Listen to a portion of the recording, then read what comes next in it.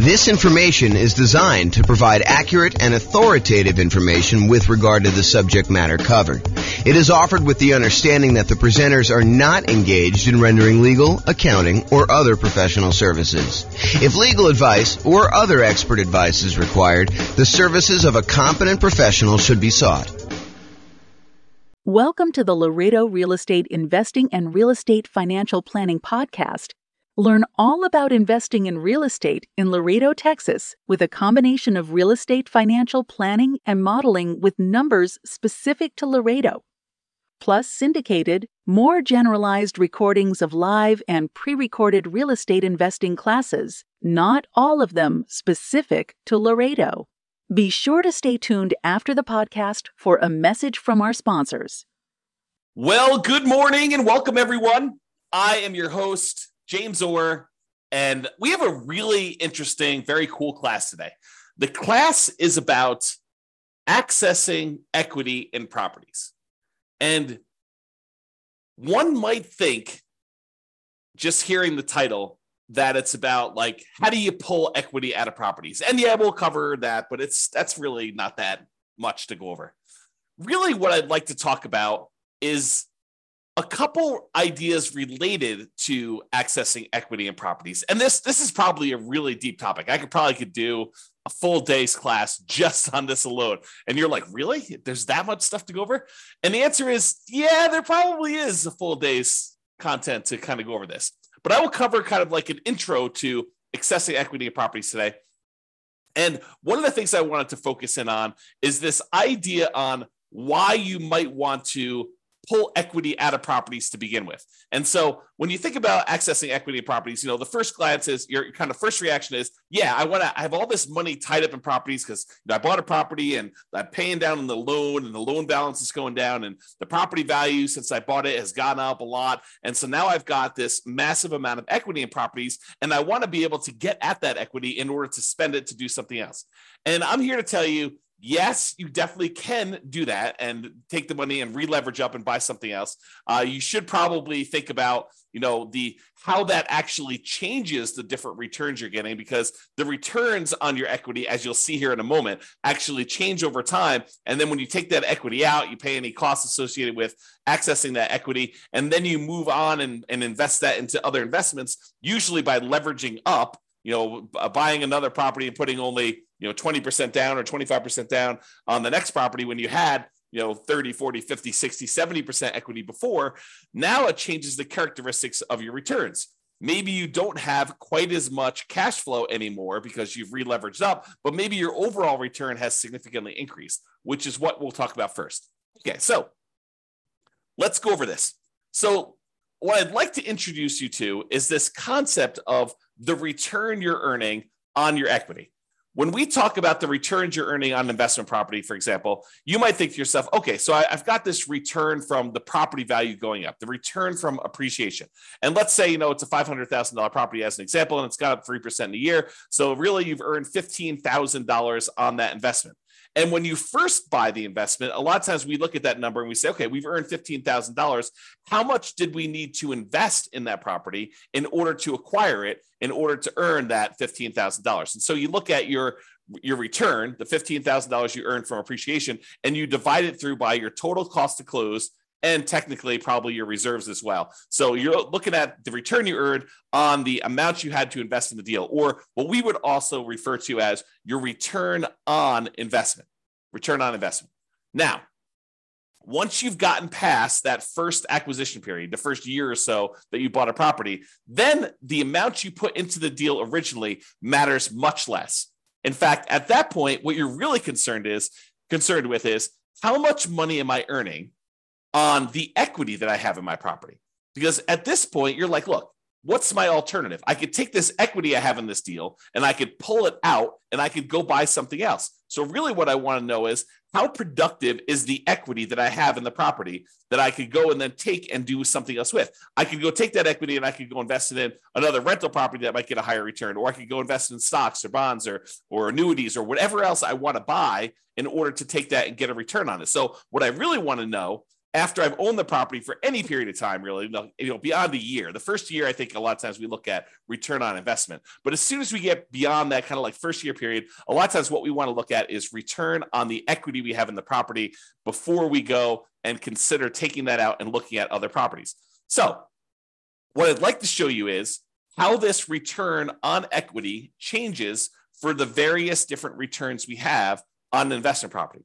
So for example, even though the amount you're earning from appreciation, the amount that the property is going up in value, is increasing the longer we own it. In that first year, maybe we earned $15,000 in appreciation, but fast forward a couple of years later, now the property's worth $600,000. And even though it went up still that same 3%, now it's not $15,000 in that year, it's now $18,000. So even though the amount of money, the dollar amounts that we're earning from appreciation is actually increasing, it's going up each year that we own that property, besides years that it goes down. But if we have the same appreciation rate, the amount you're earning on equity is going up over time, even though that number is increasing, the numerator in the equation that we're talking about, the amount of equity you have in your property is also going up. And it's probably going up faster than the amount of appreciation you're going up, which that means is the amount of return you're earning from appreciation on the equity in your property starts off usually the highest when you first buy the property. And in this case, we're showing it's about 18%. You'll have to do your own deal analysis. And this shows up on the world's greatest real estate deal analysis spreadsheet for you to go and look at and see for yourself. But it usually appears as the highest when you first buy a property, your return on equity from appreciation, and then it decreases. It goes down over time until eventually it becomes what your raw unleveraged appreciation rate is, which in this case, I've been using as an example, 3% per year. So if your property value is going up 3% per year or 4% per year, 5% per year, that is your unleveraged appreciation rate. And eventually, once you pay off the property and you no longer have debt pay down on the loan, the appreciation rate is actually your return on equity from appreciation. Okay. So it starts off really high and it gets lower and lower and lower over time. That's what the curve looks like for return on equity from appreciation. Now, let's look at how that changes with cash flow. When you first buy a property and you put a small amount down, 5%, 15%, 20%, 25%, 30%, whatever it is that you put down really small on that property, your cash flow is usually the lowest because over time, the rents on your properties tend to creep up, but the expenses on your property tend to creep up, but not quite as much with all of them except for your mortgage payment, which is usually fixed.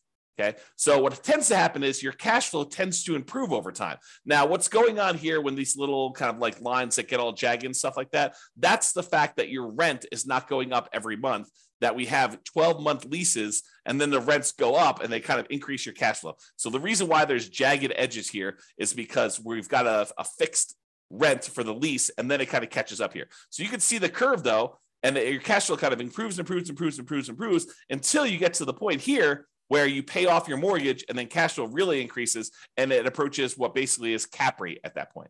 The cash on cash return on a full paid off property is going to be cap rate. So this is showing you your return on equity. Even though your equity is increasing, cash flow is increasing a little bit more until it finally sort of levels out and then eventually pay off the mortgage and you get to this point. Okay, so that's what return on equity from cash flow looks like. Now, let's look at it from debt pay down.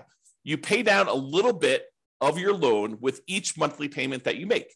And so the amount you pay off starts off relatively small, but that increases over time. The amount of principal you're paying with each payment actually goes up with each payment that you make. And so the final payment you make, payment number 359 or 360, depending on how you're thinking about it, that payment has more principal part of it than it does interest. In the early part of it, your principal, the amount you're paying on principal is really small, but it increases over time. However, your equity is also increasing. So just like the appreciation return, now the return on equity from debt pay down is also going down. So it starts off a little bit above 10% and it kind of decreases until finally you pay off the loan and you no longer get any return from debt pay down because your loan is completely paid off.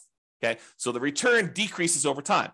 What are you noticing about this so far, right? Like the appreciation return is decreasing. Your cash flow one's increasing and it kind of bumps up when you pay it off. And your return on equity from debt pay down is also decreasing.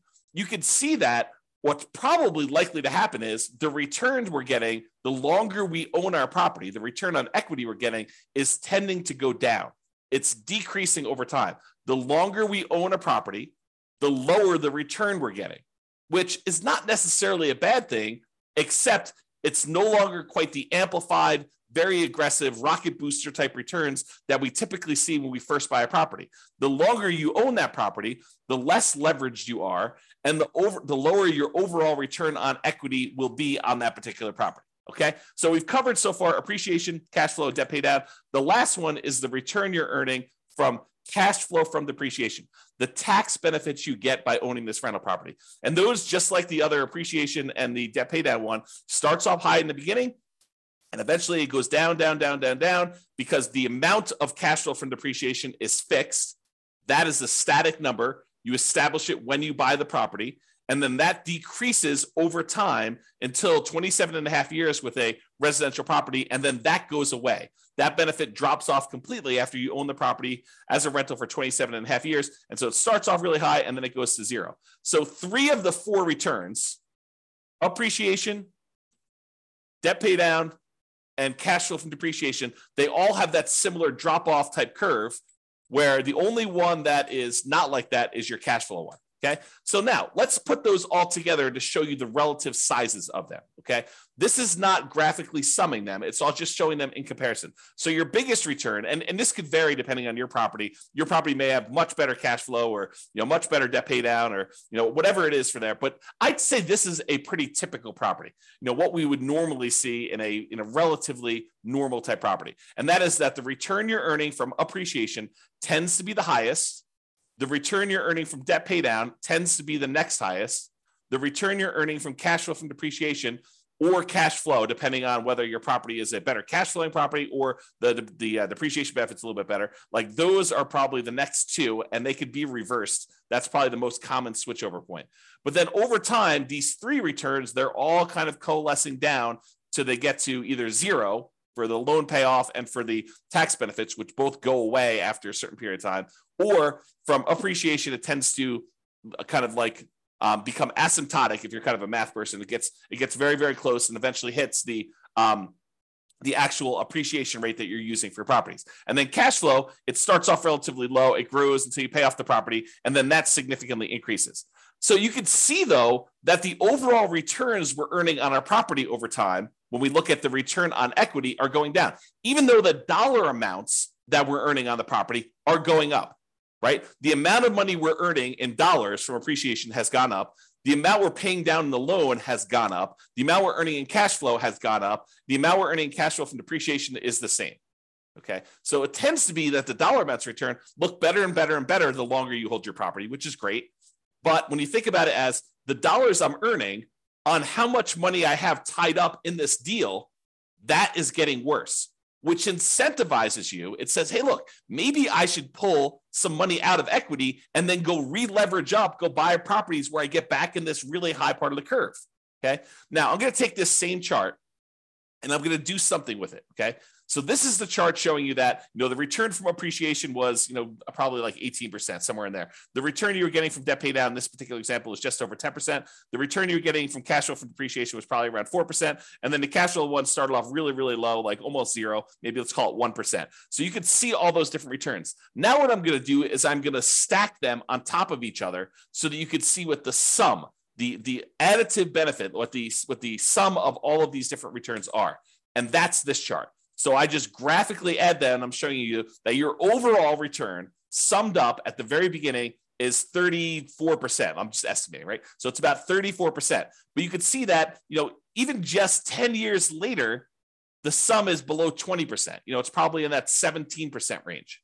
So this is why I think a lot of folks, they're like, look, my equity has grown so much in this property, especially the last few years, right? Property values have gone up a lot. We have these really low interest rate loans. And so really low interest rate loans, they pay off really fast, faster than higher interest rate loans. And then the amount you're earning from your appreciation of the property value is going up. So your equity grew really, really fast. And so this dropped off really, really fast because we had this massive equity growth. And even though rents have gone up a little bit and now properties aren't quite appreciating what they were, you're still paying off that loan pretty aggressively and your depreciation is still static. So you can see that your overall return has dropped off. So you're like, look, if I go do a calculation today and I look at what my return is on equity, it's probably relatively low. And so you're thinking to yourself, well, I've got, this equity in this property. I've got $100,000, $200,000. If I've got a whole bunch of properties, maybe I've got a couple $1 million in equity. But if I go take that money out, if I access the equity and I take that equity and I go invest it somewhere else, my cash flow is not going to be as great because my cash flow has not been growing as much. It's probably going to be negative in a lot of cases unless I put a lot more down. But if I put more down, I've got the same return on equity issue going on, where I have a lot of equity tied up in the property, my cash flow is not amazing.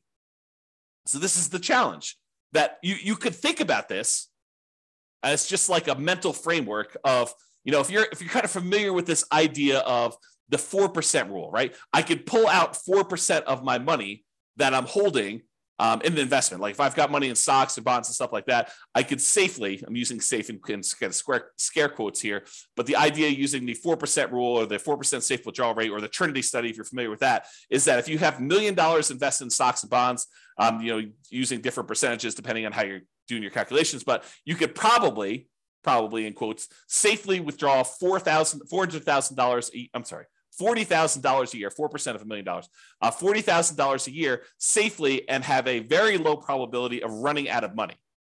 So if you think about this, though, if we were doing a 4% safe withdrawal rate later on these rental properties, we don't usually think of this 4% safe withdrawal rate with properties, but I'm going to kind of like mix the two together today. If you were doing that, you're earning, probably about 8% overall return. Maybe your cash on cash return, your cap rate is going to be 5%, and then your appreciation rate is going to be about 3%. So you're earning a similar amount to what you might earn in the stock market, except now you're pulling out, 4% of this instead of the 8% that you're doing. So in that case, you're probably spending most of your cash flow is a way to look at that. However, if you constantly rebought properties and you were earning, let's call it even 30% per year, and you were only spending 4% of your equity, but every 5 years or 10 years, when your property, your return on equity dropped below 15%, you re-leveraged up, even though the cash flow wasn't there, and you pulled out some of the money to spend. That's a different way of looking at this, where you could almost, I don't want to mix these too closely, but you could almost think of as a bastardized version of a 4% rule if you were to maximize your return on equity and you kept re-leveraging up, okay? And that's sort of the idea. If you ever watched my class where I did cash flow versus appreciation, where I looked at someone who lived in a market that got really, really good cash flow, and I compared them to someone who lived in a market that got really, really good appreciation, and I showed you that in both those cases, you can actually achieve financial independence. They're just different how you have to approach them. And one, you have to tap into equity in order to live and survive. And the other one, you have to tap into cash flow in order to live and survive. Or you choose to tap into cash flow because it's easier, right? So just looking at this, you could see. So a lot of the reasons why people want to tap into their equity is to solve this issue of your return on equity dropping off until it gets very, very low, until it becomes basically cap rate plus your unleveraged depreciation rate, which is what happens here once you've gotten past your depreciation period, 27 and a half years, and you paid off the loan 360 months in. You get rid of these two other returns, and the only ones that are left over is the cash flow and the appreciation one. Okay? So this is the problem that we've kind of like I've been talking about, and why I think a lot of folks are interested in tapping into their equity. I think at first blush, a lot of investors are like, I want to tap my equity because I want money. Right? They think to themselves, I'm looking to buy another property. I want to know where I can go pull money out and then go use that for a down payment. Or I want to sell this off, take the money and invest in stocks or bonds or annuities or something else where you can go and invest in something and get a good return on it. And they may or may not be thinking about this concept of return on equity. But if they pause for a moment and they looked at it, they would say, I think one of the reasons why I want to go and pull this money out and do this is because the returns I'm earning, even though their dollar amounts are higher, the return on equity has actually declined. It has dropped off because of this phenomenon where as your equity goes, the returns you're earning on that equity are actually lower. All right. So we talked about this. Many real estate investors may want to maximize their return on equity to keep their returns high. And really, what we want to do is maximize the returns on what we call true net equity. Because so far to this point, I've just been talking about equity as the difference between the price of the property and what you owe. And that's not exactly true. Because if you wanted to take that money and you wanted to go invest it somewhere else, what you really want to know is how much money am I going to walk away with after closing when I pay my closing costs, when I pay any real estate commissions, when I pay any capital gains taxes on any of the gains I've had on the property, when I've paid back my depreciation recapture tax. Like all of those things need to be paid off before we actually go and walk away with equity. And if you look at the world's greatest real estate deal analysis spreadsheet, there is a section on there, I think it's in the lower right, where it talks about how much equity you have and then what your cost in order to access that equity is. Because there are costs. There is the closing costs, there is the capital gains tax, there is the depreciation recapture tax because you have to pay tax on the amount of depreciation you took when you sell the property, and then there's your real estate commissions. And so we got to actually take into account those in order to get at our equity. So if you think, hey, look, my property is worth this and my loan is worth this, that's how much equity you have. That is your like raw equity. What you really want to know is how much equity you have when you pay off all those fees, and it may be significantly less than the amount of equity you thought. Okay? So really, what you want to do is you want to maximize that return on true net equity, because what you're thinking about is what's the return I'm earning on what I would walk away with if I sold that property? Because that's the amount of money you're going to take and you're going to invest in something else that you're going to want to know what return can I earn on that amount. It's not the return you're earning on your raw equity. It's the amount of money you would then get on a return from the money you could walk away with. Because you may have $200,000 in equity, raw equity, but you may only walk away with $100,000 when everything's said and done. And so if you thought you were earning 10% return on your true equity, and now you're really taking only half that back, you got to earn a lot more on your money that you're investing in something else in order to get that same dollar amount of return. Okay, which is why we think in terms of true net equity. So true net equity is the equity after you pay all the expenses to access it, including closing costs. If you're doing a 1031 exchange, any 1031 exchange fees, any real estate commissions, if you've got those, any depreciation recapture, and any capital gains. And then we show your equity, your cost to access this equity, and the return on equity on the world's greatest real estate deal analysis spreadsheet. I think it's one of the more unique things that we include on our spreadsheet because it is so important. I think there's a lot of folks that think, you know, really what I want to know is when I'm getting into the deal, my cash on cash return on investment, or some people like to use cap rate. So I think a lot of folks are looking at that. Next thing I think a lot of folks look at is what is my dollar amount of cash flow?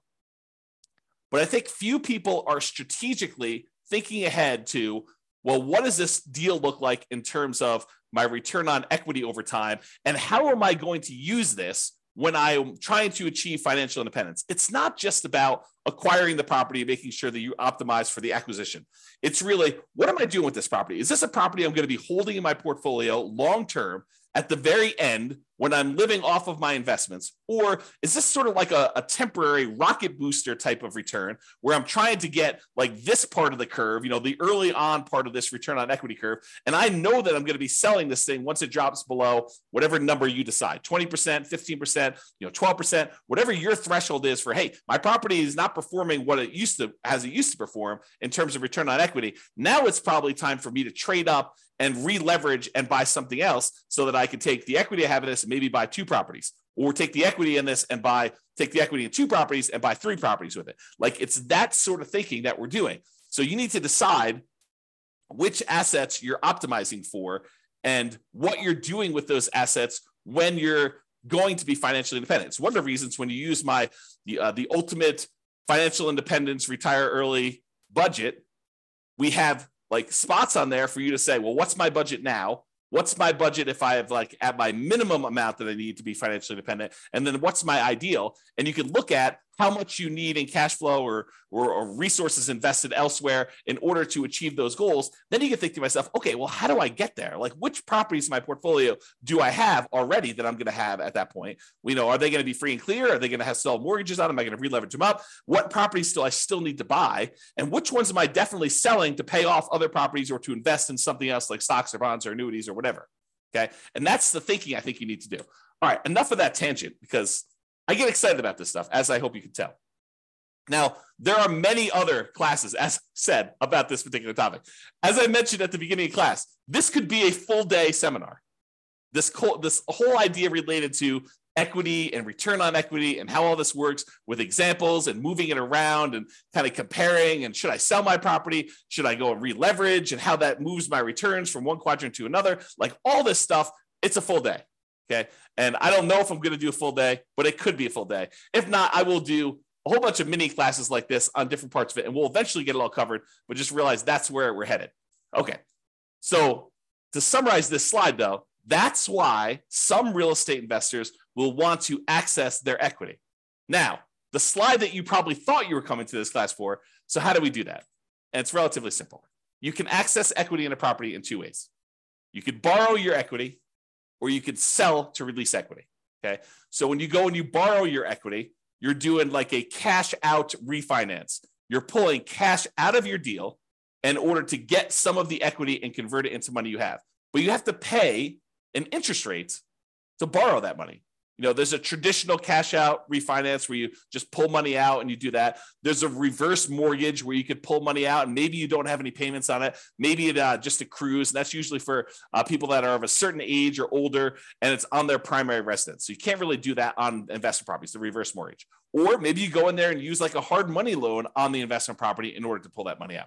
Or maybe you go and you ask grandma or your uncle for a private money loan to loan money against the property you have, and you actually borrow your own equity that way. The other variation on borrowing your equity, home equity loans, home equity lines of credit, or other second liens on the property. And in some cases, you may find a lender who's willing to do like a blanket loan across multiple properties so that you can access all of them in one loan. And then you may have to get special permission to release that property if you're going to go sell it or refinance it or whatever you're going to do. But you have to go think about that, whether you want to do like one-offs and do a whole bunch of these little onesies, home equity lines of credit, or cash out refinances, or you want to go put like a blanket line of credit or home equity line of credit or equity line of credit across multiple properties in order to do that. So that's the whole borrow your equity side of the how do you access equity in properties. The other way is you sell. Okay, you sell the property and you release equity. You can sell the entire property outright, pay whatever cost you have, any capital gains, any depreciation, recapture taxes, or do a 1031 exchange and not be able to actually take your equity and spend it the way you want unless you're willing to pay, some portion of that, or take that money and then reinvest in another property is what 1031 exchange is. We'll probably have to do a whole class on that. We've got a whole class on it, but I'll probably do another updated one on that. But the idea is you sell your property and then you get access to that. Or one that I don't think a lot of folks think of is you could have a partner come in, invest in your deal or your entire business if you wanted to do it that way. But let's just do a single deal to give you the same idea. Have a partner come in and invest in your single deal. They're really buying part of your equity. You're giving up a portion of your current ownership to get some cash out. And then you could use that cash out to go, because it's yours, to go buy another property and repeat. So the idea is you go buy a property, you've held it for a little bit of time, and instead of you wanting to, kind of like get your property, I lost my train of thought here.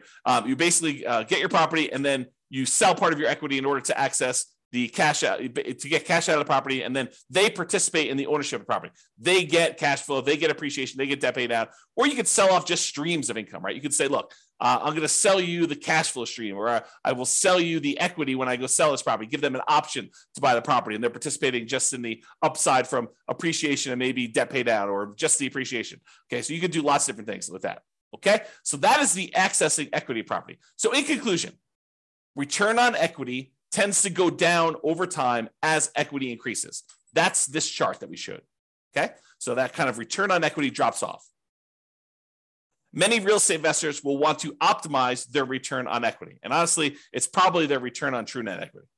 So accessing equity becomes important. Really, the main options of getting your equity are borrow your equity or sell to release equity. Those are the two main schools of thought for how do you get equity out of property. It's not that complicated. I mean, there's probably a little bit of nuance and detail in there, but really those are the big picture ways to do it.